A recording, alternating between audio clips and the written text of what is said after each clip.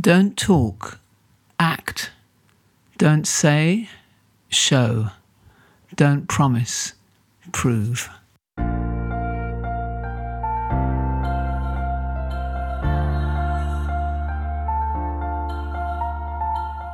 This is Walking Your Talk, a personal development podcast about leadership, authenticity and courage. I'm Carolyn Taylor, and I've spent my life working with leaders in organizations on how to change their culture.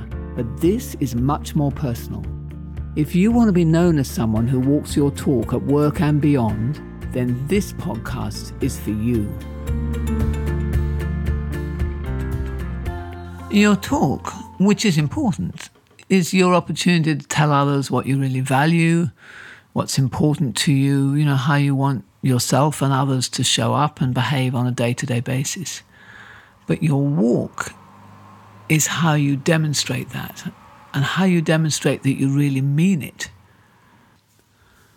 Now, we all show our walk by how we behave every day. We take some risks, we show compassion or we don't, we support our teammates or we don't, we care for our customers or we ignore them, that sort of day-to-day stuff. But we also show our walk by the choices that we make. Because I think from time to time, and I mean, 2 or 3 times a week probably, we get the opportunity to make a significant and visible choice. And the choice that we then make displays what we value. And I think some of the most visible and important choices that we make are the ones we make when we get to select someone for a role. Because there are so many options available for any role. You're sitting there, you've got a job to fill. There's a whole bunch of people you could choose. And you have to sort those out in your mind and prioritize which characteristics or skills or values matter the most to you. And in doing that, everyone else gets to see that same prioritization. They get to see what you truly value and you truly care about. And in the model that we use for changing culture, we call this lever the people placement lever. So obviously you've always got 2 choices, whether you're going to choose from within or whether you're going to hire from outside. And I want to talk a little bit about both of those in this episode. So let's start with when you hire from the outside, because there you've got the opportunity to really achieve a step change in terms of diversity, because once you're outside of your own company, you've got the whole world of different values, different viewpoints, different experience, different everything. Someone who is always going to be different, or usually is going to be different, but has got the opportunity to actually then be in a different league. In fact, I will go so far as to say that if you hire from the outside and you don't deliver to your team someone who is exceptional, then you really do run the risk of being accused of not supporting the development of your own people, because people will look and go, well, why didn't one of us get that? And that criticism will often hold water if you don't really go for exceptional when you go outside. So obviously when you go outside, you need to hire someone who is competent to do the job. But I don't think it's enough to show all of your people that you really are walking your talk. And if you're in any way a part of an effort to build the best culture, then the choices you make on people that you hire have got to not only be competent, but they've got to become a beacon or a role model of the type of behavior and mindset that you're encouraging in your culture. And one of the more difficult elements, I think, of leading a culture is to be able to demonstrate those elements of a culture, is to be able to show what good looks like. So when you bring someone in who's new and so obviously is thinking differently and behaving differently from most of the people you've already got and is doing it in a great way, you've got this amazing opportunity to say, see, this is what really exceptional looks like in this particular characteristic. So the challenge then, I think, for you becomes, how do you recognize those people through the recruitment process? Now, as many of you know, our company, Walking the Talk, was acquired about a year ago by an executive search firm called ZRG, who we were a part of their strategy to become a true talent solution provider. So this year, I probably feel much more qualified in a stronger position to answer that challenge for you about how do you recognize outstanding behavior in candidates than I would have been a year ago. And in fact, I've actually spent quite a lot of the past year working with some of my new ZRG colleagues to the point where we actually feel we could able to pool what I and my colleagues know about culture with what the ZRG colleagues knew about recruitment. And the result of this work is a new offering we've got called Culture Recruit, which if you want to find out more, you should come and get in touch with me on LinkedIn or via the website. But for today, what I want to do is focus on what you need to do to use recruiting from the outside as a culture tool. Because remember, when you go from the inside, you're going to be dealing with people who you know and other people probably know. But outside, you've got to be really rigorous in looking for evidence, I think, of this strong value set that will align to your target culture.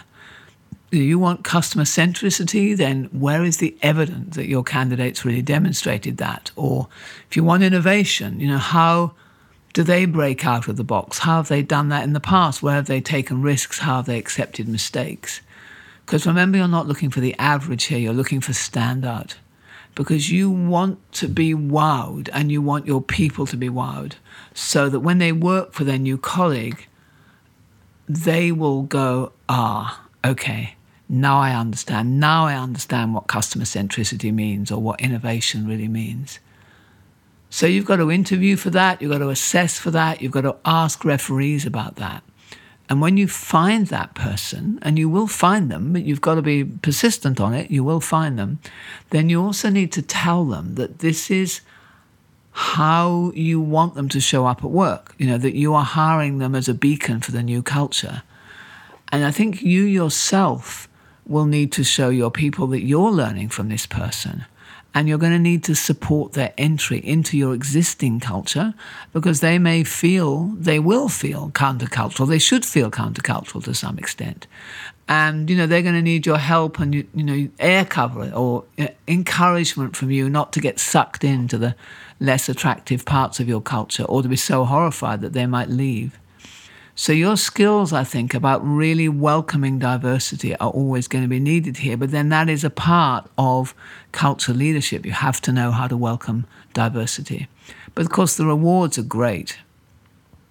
Because when people show up, come into the organization, who really have what it takes to be truly innovative or customer-centric or a team player or to be sort of exceptionally accountable, whatever that culture is that you've hired them for, you will find that what happens is that they lift standards all around them. And they actually will lift the standards in your team and many others will follow them.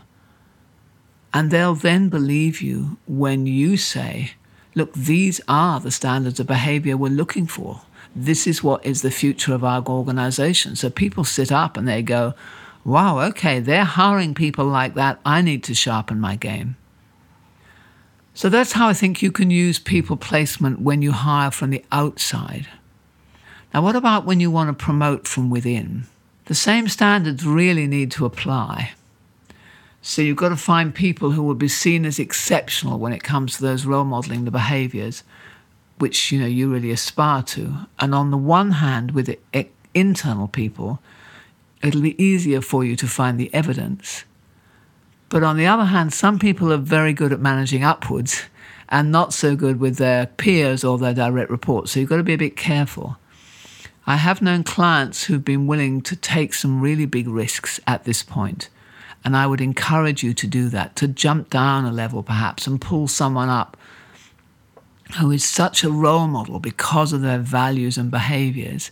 And they're so strong that this benefit outweighs perhaps some of the experience or skills that they've still got to be learned, which I think are much easier to teach.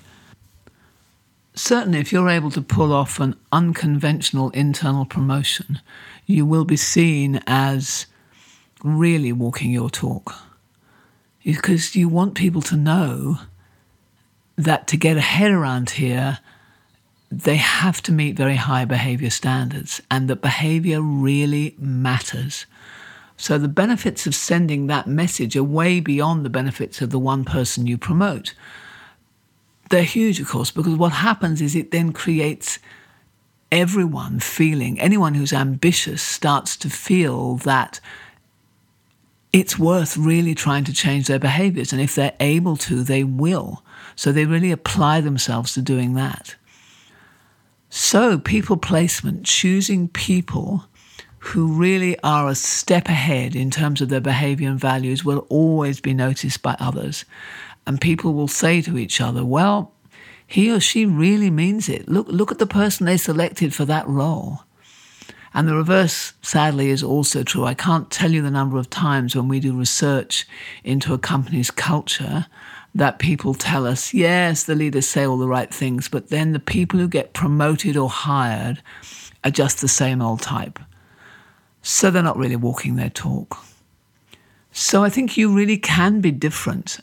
You know, you can hire for your future culture. You can take that opportunity to bring someone in who is a step above, who really does display those values and behaviors. And you can promote for the same. So contact me if you want to help on how to find those people. You know, be courageous.